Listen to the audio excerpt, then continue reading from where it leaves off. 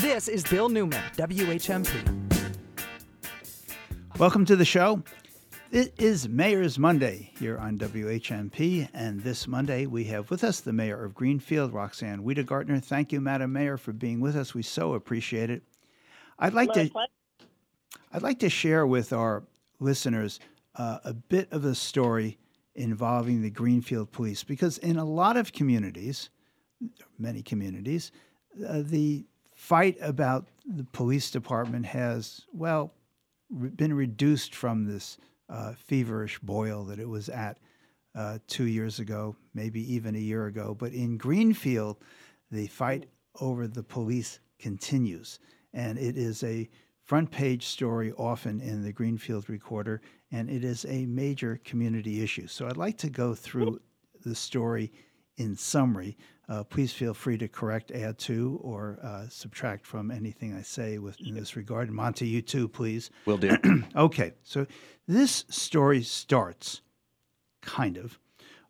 when there is a lawsuit brought by a police officer, the only black police officer on the force, Patrick Buchanan, against the city of Greenfield and Police Chief Robert Haig for a claim of discrimination when that officer, Patrick Buchanan, was denied a promotion in 2015. The case goes to trial this year. The trial is held in Hampshire County in Northampton, really just for logistical reasons. And the jury returns a verdict saying, yes, in fact, the police chief and the city discriminated in this hiring decision and awarded almost $93,000 in back wages, $350,000 in emotional distress. There was added to that $567,544 in attorney's fees.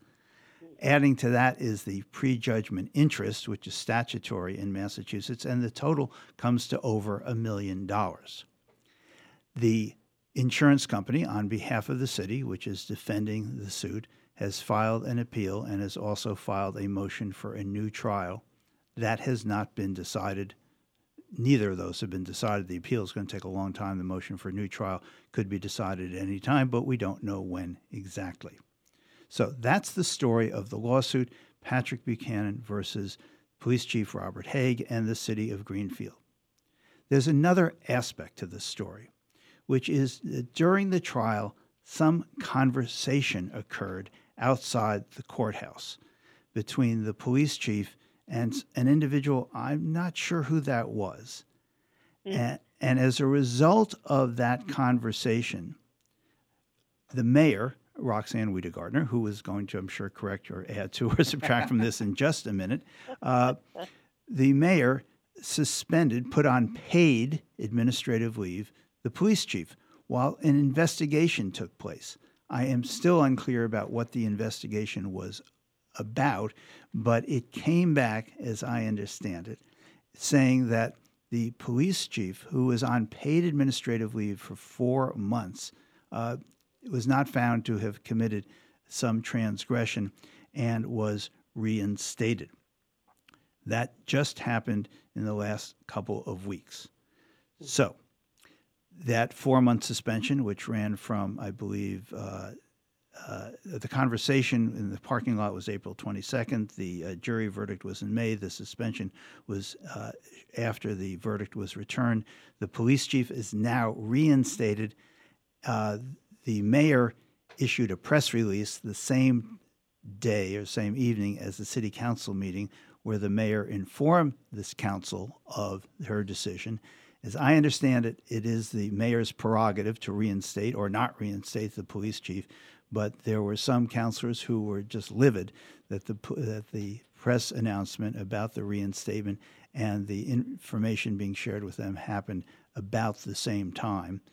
And I think that brings us up to date, more or less. Madam Mayor, want to add to, subtract from, or correct any of that recitation? I'll do a little bit of a correction, I guess I would say, and perhaps add to. So I'm not 100% sure on the figure for the attorney's fees, because there was some motions to the effect of a motion was denied on attorney's fees. So I'm not sure about that one, and that's just me saying maybe they were asking for additional attorney's fees, and that was turned down by the judge. I don't recall which, without having those notes in front of me, which I don't.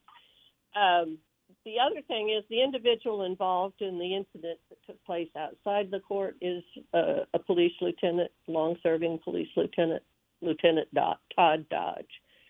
So it was a conversation between he and the chief that was concerning enough to the chief to report it to his lawyer, and then have that lawyer report it to the judge. And that was the result of that. What resulted out of that was a voir dire hearing in the courtroom outside of the earshot, I guess. The jury was not present for that. That voir dire was subsequently sealed, and then a request by the defendant's attorneys to unseal it has not been granted yet. So that's a little additional information that kind of factors into this case, and I can give you a quick. I can give you additional information since you expressed not having that with regard to the investigation. The investigation was about that very conversation because two people spoke to the judge. One of them during that voir dire may or may not have been telling the truth. And it was important to get to the bottom of that. And I asked for the investigation to go forward, and both Chief Haig and Todd Dodge were placed on administrative leave at that point in time. The investigation was conducted by a firm by the name of Clifford and Kenny. They are one of maybe a handful, 3 or 4 firms in the state of Massachusetts that do those kinds of independent internal investigations. So Todd Dodge was removed from his paid leave of absence within a few weeks of being put on paid leave, primarily for staffing reasons, because in the middle of all of that, the city council cut the police budget by $425,000. So the city was facing, in their police department, a number of layoffs with the Chief Haig gone and Chief Lieutenant Dodge gone. The acting police chief was shy, an important member of his command staff. So Dodge was reinstated? Yes. Okay. Before the chief. I left the chief on pending the investigation. The investigation, as you, I believe, noted, was that, by the way, Todd Dodge and his attorneys refused to be part of the investigation when they were asked. So they did not answer any questions. Chief Haig made himself available, and by the account of the investigation, which is a matter of public record, he was truthful, honest, and unwavering in his story. The conversation, we should note, I believe this is, I've read this in the Greenfield Recorder, therefore it's public information, that the conversation had something to do with the case and the potential or the possibility of resolving the case. A financial. So that was the conversation that has been investigated, that has resulted in this report, that has resulted in you, Madam Mayor, reinstating the police chief into his position, back in his position as police chief, Robert Haig.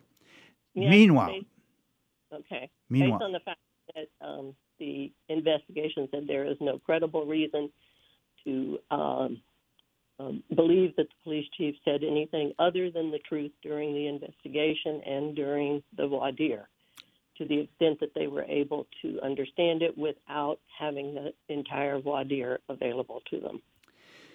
Meanwhile, there are two aspects of this with regard to funding of the police and reform, potential reform of the police department.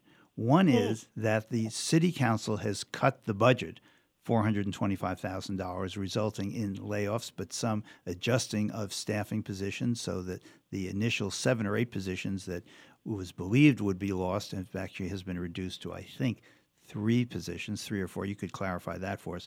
And secondly, there has been pending in front of the Greenfield City Council a request from you, Madam Mayor, for an audit, money for an audit to look at the police department and its policies and procedures, and that remains stuck in City Council. Do I have both of those right? You do. Very much so. Now, one of the things that is controversial about this potential audit that came up at last Wednesday night's council meeting is who will have oversight over this audit. This is a clip from Wednesday night's meeting from Councillor John Bottomley. Given the current leadership, I doubt meaningful results will be achieved. One of the main reasons the audit was proposed is in reaction to Chief Haig's actions, as documented in the Buchanan case. Yet Haig is the one that would work with auditors and is the person charged with implementing change. So to me, that just stretches credibility to the absolute breaking point. So I'm an absolute no on any amount for this audit. Is it true that Chief Robert Haig would be the one overseeing the audit, essentially of himself and his department? Councillor Bottomley has it all wrong, and I think that probably has something to do with just not paying any attention. It's been made very clear that this is an independent audit. That's why I need the money in order to hire a firm. There are several across the country that do this on a regular basis. A couple of them specialize in racial bias audits of police departments. They control the process. The consultants who would be hired control the process. Naturally, they need to work with command staff, including the police chief, in order to get all the records. It has to do with operations, it has to do with budgeting, it has to do with promotional policies. So they need all that information, and they have to work with the police department. But they form a group. They involve the people, people of the city of Greenfield in their impressions. They involve officers that are serving. These are very in-depth. I've read the reports done by one of these entities, one firm, on the city of Albany, the city of they're in the eastern part of the state. I can't think of it right off the top of my head. Here in Massachusetts, one in North Carolina. There's been several that I've read, and they're very involved, and they involve a lot of different people in order to get to it. But no, obviously what happens from that is recommendations for how to proceed where they see weaknesses. Well, a police chief in charge of the department has to be the one to carry out and implement that change. A counselor by the name of Marianne Bullock actually proposed a task force that she was wanting to have funded as well. And she and I worked closely together on that task force because we had to come to some agreement as to how it would function. And as I explained to her, I would envision that task force of citizens to sort of run concurrently, and that's done too, I understand. So there is a task force, but as of now, there is no funding for the audit. So the audit is it's not going forward. There is no task force either. She, at the last minute, withdrew her request for funding of the task force. And so that didn't come before there was a financial order to fund the task force too, or at least partially fund it. The only outstanding part of that funding was what the stipends would be, and until we had a fully formed task force, we wouldn't know how much to appropriate for stipends. So it was partial order.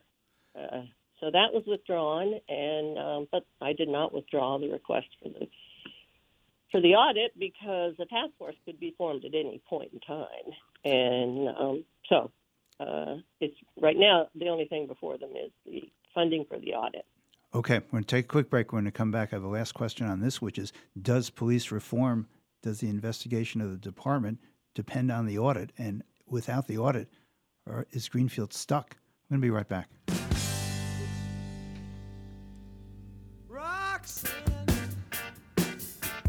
This is Bill Newman, WHMP. When it's happening here in the Valley, we're talking about it. What I'm trying to communicate is that there are many, many layers of safety management in place at Eversource to ensure that we reduce as much risk as possible. Does the Bliss Street station intentionally vent gas regularly? Because I can tell you that it vents gas. Pretty much every time I've gone to that area, I have smelled gas. 1015, 1400, and 1240. We are the Valley. We are WHMP. I am Marco, and I am always been full of life, full of energy, and always on the go. At the age of 21, I was diagnosed with kidney disease. My life was saved by an organ donor. Receiving a life-saving organ put my life back into play, and I was able to move forward and make my dreams come true. Anyone can sign up to be an organ donor, whether you're 16 or 96. Be a hero. Be an organ donor. Register today. Register at registerme.org, sponsored by New England Donor Services.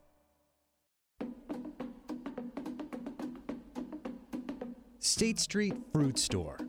What the heck is a fruit store anyway? Well, State Street opened in Northampton in the 1920s as a fruit store, selling local fruit and other produce from the valley. And even though State Street has grown to be much more, deli, wines, spirits, they are still a fruit store. And right now, State Street and their sister store, Cooper's Corner in Florence, are under an avalanche of apples and everything from the orchards up and down the valley. Galas and Honeycrisps, McCown and the good old-fashioned Macintosh, along with pears, plums, and other delights from the orchard. Northampton has always been a fruity place. We are what we eat. State Street Fruit Store in Northampton and Cooper's Corner in even fruitier Florence.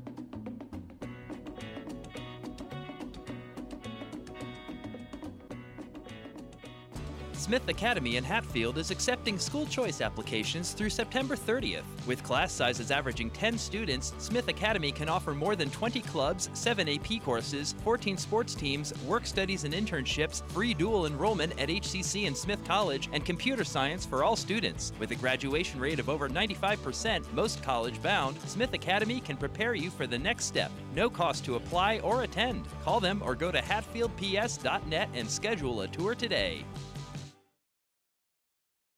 Caring for someone with cancer is hard. You're so busy taking care of someone else, you have no idea how you feel. There's so much you can't say. You run on adrenaline. You're worried you're going to burn out. Cancer Connection offers support groups just for caregivers, exercise classes to blow off steam, even Reiki. It's all free. Go to cancer-connection.org to learn more or to donate today. Cancer Connection relies on local donations to make its services free of charge.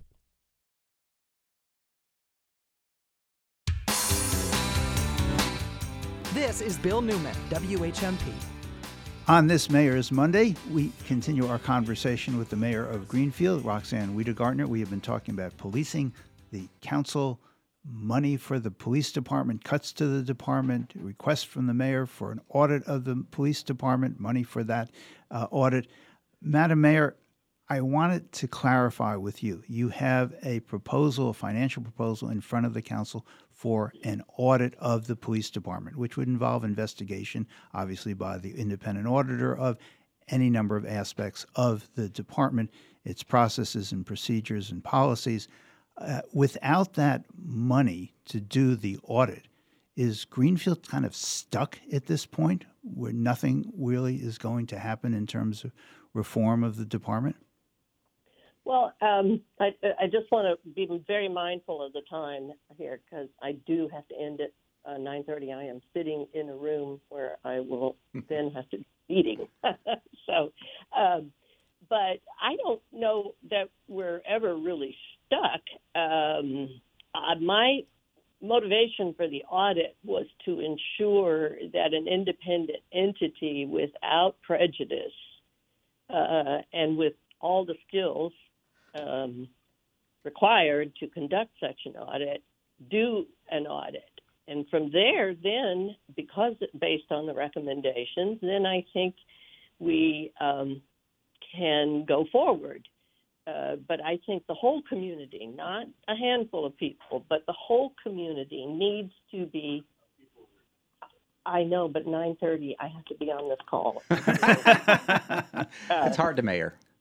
Yeah, yes, it is. And so anyway, where was I? Oh, I think the entire community has to have confidence in what goes forward. It is presumed, it appears, that based on some very loud voices, and I think many of them have legitimate concerns, but it is not the whole community. I think by and large, the larger community supports our police department, wants to have a fully functioning police department, trusts our police department. Well, in that regard, let me ask Monty. I know you have a question. Yeah. Robbie Hague has been beloved for many years in the city of Greenfield, and I know there's a lot of support for him from you previous to this incident, but there is an aspect of the community that has lost confidence in Chief Hague because of the finding by the jury of racial animus, and that in some cases have lost faith in you because of your reinstatement of him. What is it about Chief Hague that made you feel confident to reinstate him given that finding of racial animus by that jury? Well, there's a couple of things, a couple of answers to that. I've known Chief Hague now for the better part of 2.5 years. For an entire year, I met every morning with my emergency operations command staff through COVID, of which he was a key member. And you don't do that day after day, talking about life and death issues, and not understand the measure of the people that are sitting there with you and the degree of care that they have, not only for the community, but for the people who work for the community and the people that work for them. And Chief Hague was unwavering in his willingness to do everything that could be done to protect the health and safety of the people of Greenfield that needed to happen during, the pandemic. So, and then I got to understand what he has done since he became a member of the police department, became chief of the police department, with regard to some very difficult decisions that he had to make. And in this particular case, Patrick Buchanan was one of them, and it could well have been a mistake, what he has done. We will not know until he is able to exercise the full due process, which is a new trial or an appeal. But he's the one who started the co-responder program. We would not have a co-response program if it weren't for the efforts of the chief, who went out and found the money and found the grants and utilized every aspect of his relationship with all of the social service agencies that he works with very closely to ensure that we had a proper, functioning co-response program with paid social workers and so forth. Unfortunately, that program has had to be greatly diminished because of the budget cut. So that's just one example, but there are many others. He has certainly raised the morale of the police department, or had raised the morale of the police department from the time he got there. And that is the answer to that question. And I really do have to leave. We respect that, Mayor. Thank you. Thank you, Madam Mayor. This has been Mayor's Monday with the Mayor of Greenfield, Roxanne Wiedegardner. Thank you, Madam Mayor. All right, thanks. Bye-bye. This is Bill Newman, WHMP.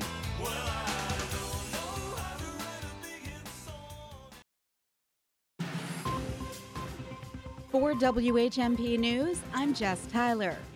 A Florence man is facing charges after Northampton Police Department officers that were working the Florence Night Out event saw him driving towards pedestrians on the sidewalk on Saturday. At around 7:40 p.m., a male operator drove his car on the sidewalk towards pedestrians to get around the blocked roadway by police cruisers. The operator was stopped by 2 police officers that were at the event. The officer suspected the driver was under the influence of alcohol and attempted to remove him from his vehicle. The driver resisted arrest and physically fought the officers. More than $250,000 in grants have been awarded to Western Massachusetts communities or projects that will focus on conserving forests and improving access to outdoor recreational areas. A total of $253,200 will be distributed through 10 grants to 7 communities in Franklin and Berkshire counties, as well as 2 organizations as part of the Commonwealth celebration of Climate Week. Students involved in an educational program intended to promote science, technology, engineering, and math, called STEM activities, will have the opportunity to talk with an astronaut aboard the International Space Station. At the Big E Arena tomorrow, students will speak via live radio with U.S. astronaut Bob Hines. The ISS is currently in orbit 260 miles above the Earth, traveling at 17,500 miles per hour. 13 students from New England SciTech of Natick, Mass. will participate in the program at the Big E. The event is open to the public. For today, look for a mixture of sunshine and clouds. It'll be breezy, chance for afternoon showers, highs 70 to 74. Tonight, becoming mostly clear, overnight lows 46 to 50. And the outlook for Tuesday, partly sunny, highs around 70. I'm 22 News Storm Team Meteorologist Adam Stremko on 101.5 WHMP. This News Minute is brought to you by our partners at Holyoke Media. Yo soy Johan Rashi Vega con la síntesis informativa de Holyoke Media.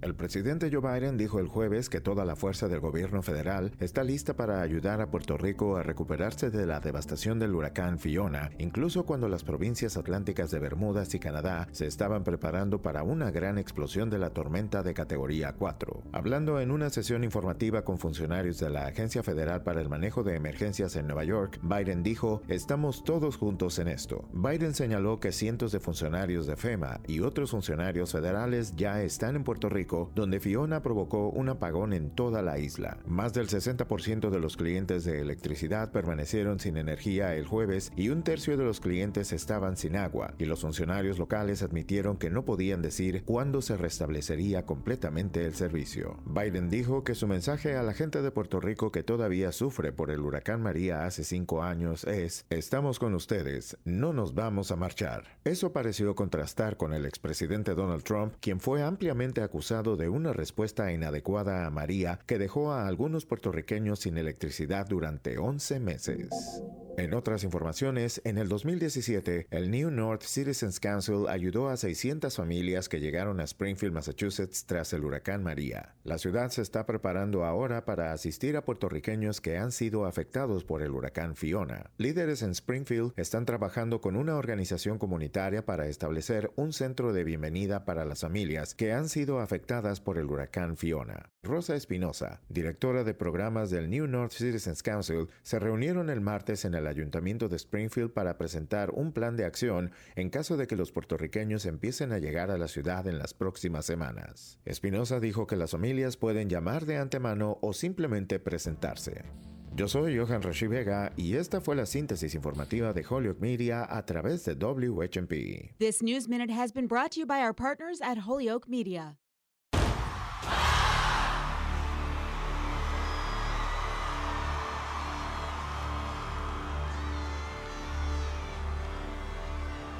This is Bill Newman, WHMP.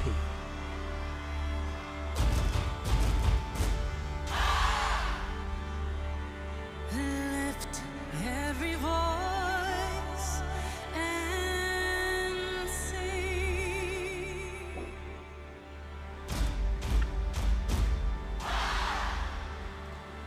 This is our Black in the Valley segment. our segment host, the Reverend Dr. Jacqueline Smith Crooks, who has with her and us today a very special guest. The pleasure, the honor of the introduction is yours. Jacqueline. Thank you. Thank you very much, Bill, and Monty, too. Our guest this morning is Dr. Mulugeta Ogunnifer. He's a professor of political economy, a whole bunch of stuff here, just like a whole bunch of stuff that we live every day. He has an upcoming book called The Future of Democracy and the Betrayal of Posterity. And looking at this both from a national and a global perspective to see how much we have in common.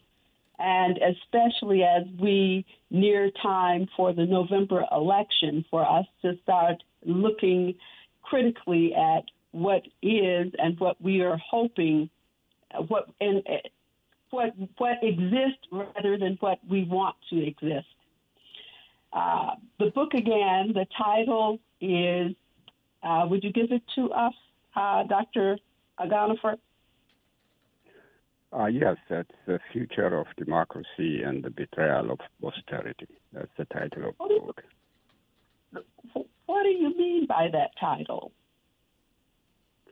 It just looks at the political economy of the U.S. and the world in general, and of course we all know today in terms of where the economy is heading, and the gap and the inequality is extreme inequality, and from the perspective of the economy, and then from all other aspects, including the environment, and looking at it, it kind of examines what kind of legacy are we leaving for posterity, and it doesn't look like we are doing a good job at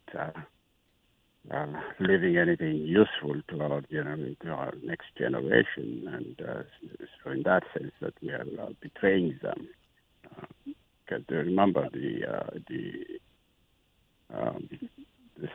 central message in terms of, if you look at the U.S., for example, is that the American dream. If you work hard enough, you'll move up in the economic ladder, and your children will live even better than you are. Those things are questioned, and instead we're basically leaving them with huge debt and all other issues that we can discuss as we continue our discussion. Now, you had mentioned in a conversation we had that there are many parallels. While Americans have a mask in many different ways, we look and we think that we are living the American dream in much the same way as our recent guests, quote unquote, that were flown to Martha's Vineyard. They were given a picture of the American dream. And you say that the rest of us are living under the illusion or under a nightmare, because the dream is not meant for the majority of the people, and especially the people who feel so dedicated to it. Could you speak a little bit on that? Yeah, I mean, it was something that has gradually developed in terms of the inequality and the promise that was not really fulfilled in terms of the current generation, and partly because of this excess greed by corporations and the original way of doing business in terms of the capitalist system that was supposed to do justice to people who work hard enough has gradually been short-circuited by those who have essentially accumulated the wealth and the system and eradicated competition and all that stuff. And so that has created in terms of the accumulation of wealth in the hands of the few, and most people are just struggling to make a living, and that has created all kind of social problems, and particularly blaming the victims. It comes to the question of immigrants, for example, have become scapegoats for politicians, have not been able to focus on solving the problems of unemployment, environmental degradation, and all that stuff. So what they do is they essentially point to immigrants as, for example, to an unemployed citizen. We're pointing to the immigrants and saying, they're the ones who are taking your job. So you have this folks who have a common interest. You see them fighting one another. That's what I mean by blaming the victim. Professor Aganifer, can I interrupt? I'd like you to stop there and focus on that point for a moment, if you would, please. A lot of coverage today about how immigrants are political pawns, and in particular how Governors DeSantis and Abbott are fighting with each other to see who can be the most radical right-wing politician in the Republican Party. But they are both popular among the base, for sure, because they say that they are taking positions that seem to resonate with a disturbingly large number of American citizens. And I would like to know from you, since you were just focusing on the employment aspect of this, why this targeting of immigrants seems to work politically, given that we have full employment and there are jobs going begging, and we need more people to drive the economy, more workers to do the work. How do you reconcile those two seemingly inconsistent facts? Yes, I'm partly. I think partly the educational system is to blame, because it hasn't really. The most important things for citizens to understand in a country like a highly developed country like the United States is how the economy works, also how the democracy works. And both are not really covered in the educational system here. Yeah, you go through, civics and a couple of classes, but they're not really focused on that. So they don't understand how the economic system works. And so the result is that their understanding of being unemployed is that a result of these immigrants coming and taking over the jobs, even though if they are given the job of these immigrants, they will not take it. And because, the standard of living here is different, and so they can't go in the farms and work and be exposed to pesticides and all that stuff. They will sue the hell out of the companies. And so that's not going to work out. But because they don't see how the economy works, and that this economic system, it's just they have abandoned.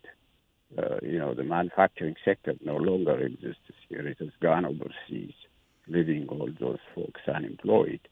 And so even though we see jobs opening, and a lot of people say there are a lot of jobs opening, but they're not really going to cover all the expenses for folks. You can't ask for a family of 5 or 3 or 2 to work in McDonald's, and they're not going to cover their mortgage or their rent or their everyday expenses. So the result is depending on social services, is much better than working. So that's part of the issue. So I would say it is partly the educational system that hasn't really prepared them to see the root causes of the problem. And so it's not an accidental for extreme right wingers to be popular, because they resonate with these folks' emotions. Yes. I would like to interject a question or a point.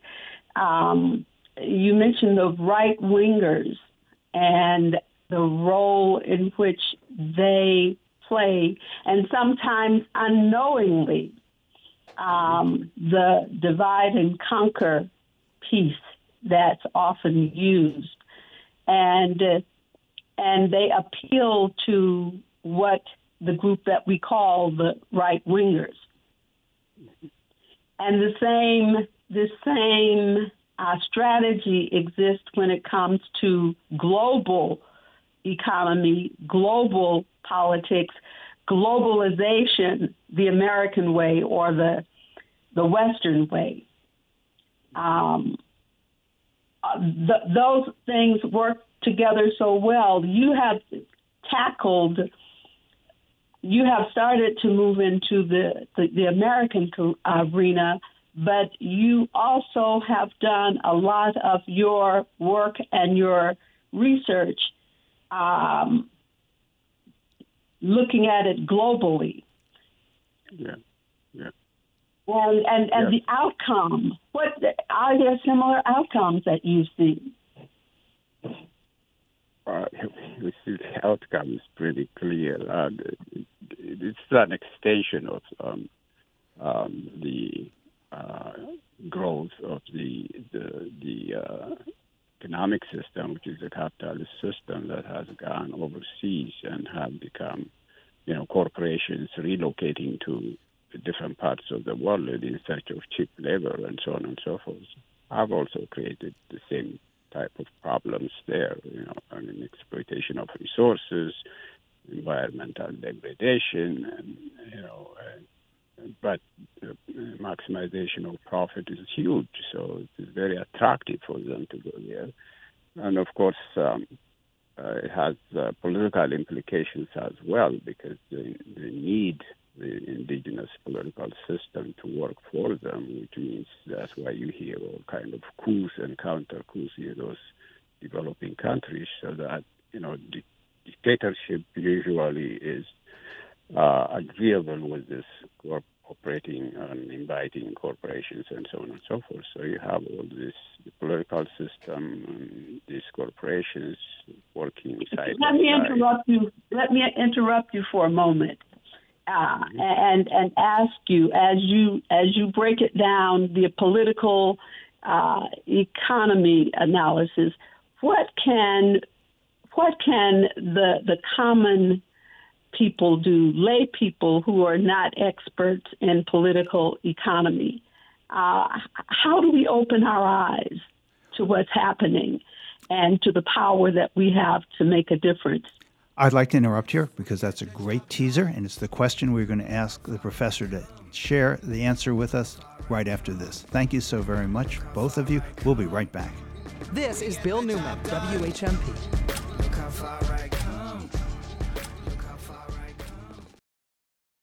Join Mark Patrick seminars and lose the weight guaranteed for only $49.99. Hypnosis designed to stop disordered eating and cravings. Also, you can stop smoking with Mark Patrick seminars. Hypnosis can destroy your desire to smoke without cravings, irritability, and weight gain, or your money back. Join the over 500,000 others who have attended. Seminars are Monday, October 3rd at Hotel Northampton. The weight loss seminar is at 5:30 and the stop smoking seminar is at 8 p.m. Go to markpatrickseminars.com to learn more.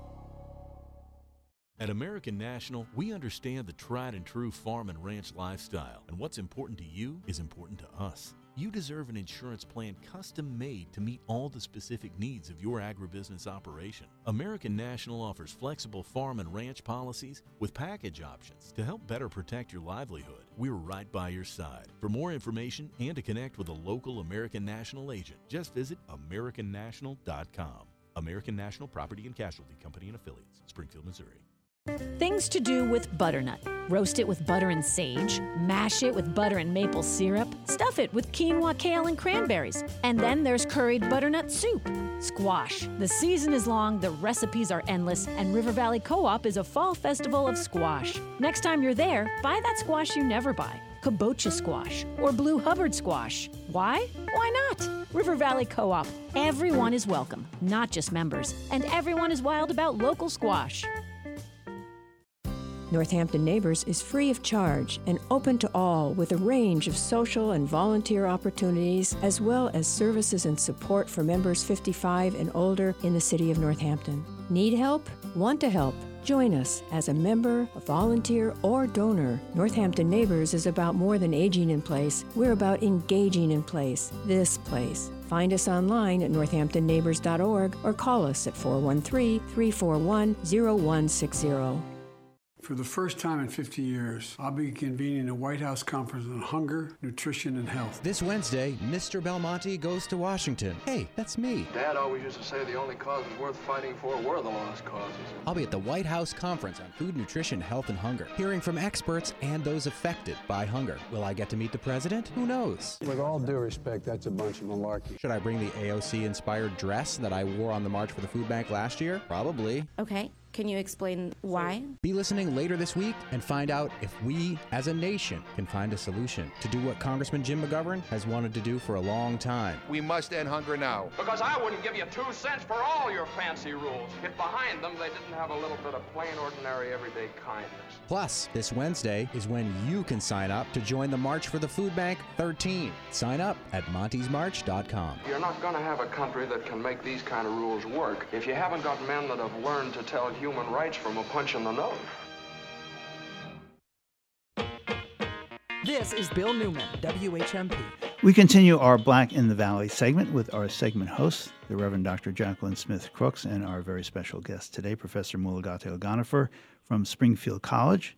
He is a longtime professor there, and we should note he has his doctorate of philosophy and international relations from UMass Amherst. The microphone is yours, Reverend Dr. Jacqueline Smith Crooks. Thank you, Bill. You know, in some of our earlier conversations, I kept bringing, what kept coming to mind was the whole thing around community development and the politics of economy, not just, quote, political economy. And what can we do? What can the masses do when we look at building community in the midst of all of these happenings? How can we respond? I think partly, I think people need to participate in the political processes. By that, I mean they have to. There are some rules of the game that needs to be changed. You know, I mean, for example.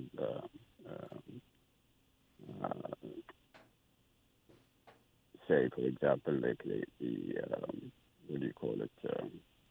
This campaign contributions that Citizens United has created has made some people not run for office. You know, I mean, it's discouraging if they don't have enough money to run for office. So once people run through campaign expenditures given by some corporations or wealthy person, they will be accountable to them and not to the community. So community needs to be organized and be able to challenge those kind of rules and be able to really figure out a way to elect a truly representatives of their community or their district. And I think that the political system is there. It's just a question of full participation, a little bit of adjustment of the system, of the rules, the game, instead of just playing the game. You've mentioned two things, I think, that really resonate with me. One is education. The other is communitization, community coming together. And if we were to go away with any thoughts of what's happening now, both nationally, locally, and what's happening globally, they're pretty much the same thing. Yeah, there's a lot of change taking place. At the global level, we are witnessing a major great power rivalry. And that's one of those dangerous times that we live in, because anytime you have the power structure changes at the global level, there is a crisis, and hopefully it's not going to happen. But we have seen it when the Dutch gave up to the British, and the British gave up to the U.S., and now the U.S. is being challenged by China. So how it's going to end up is a big question mark. So there's some theories. The disease trap, for example, a guy who wrote the Peloponnesian War, have taught us that there is a trap there. When a major power sees a rivalry rising up, there is a conflict. They would be tempted to stop that power, and that creates a global conflict.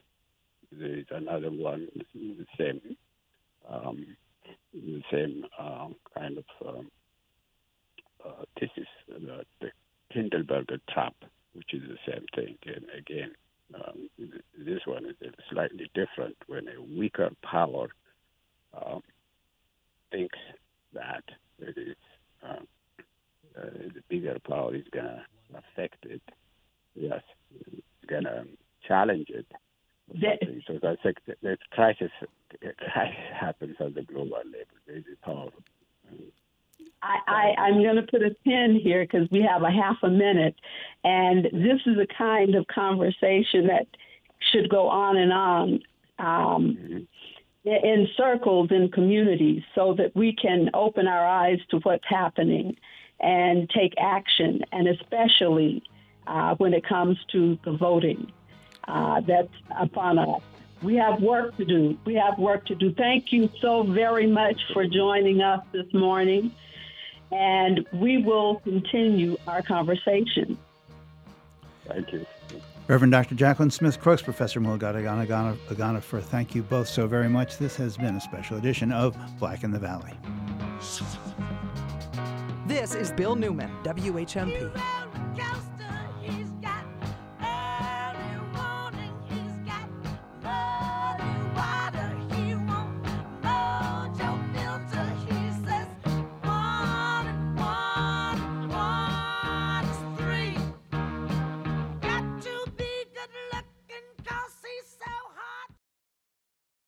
The Food Bank of Western Massachusetts is the region's largest hunger relief clearinghouse. They have been since 1982. They distribute fresh produce, including vegetables from 39 local farms, dairy, grains, and other nutritious foods to families and individuals facing hunger. The Food Bank is proud to partner with hundreds of food pantries, meal programs, and social service organizations to provide hunger relief in all 4 counties of Western Mass. Did you know that they also offer free SNAP outreach, helping anyone who needs support navigating the process of applying for federal food assistance? They also offer free bags of groceries through programs like the Mobile Food Bank, which hosts food distribution events at outdoor sites. Everyone is welcome to pick up food all year round. No ID or proof of need required. Learn more about the Food Bank at foodbankwma.org or by calling 413-247-9738. The Food Bank of Western Mass, committed to making sure our neighbors in need have enough to eat and leading the community to Live end and hunger. local news and talk for Northampton and the Valley since 1950. WHMP Northampton. WHMQ Greenfield. A Northampton Radio Group station.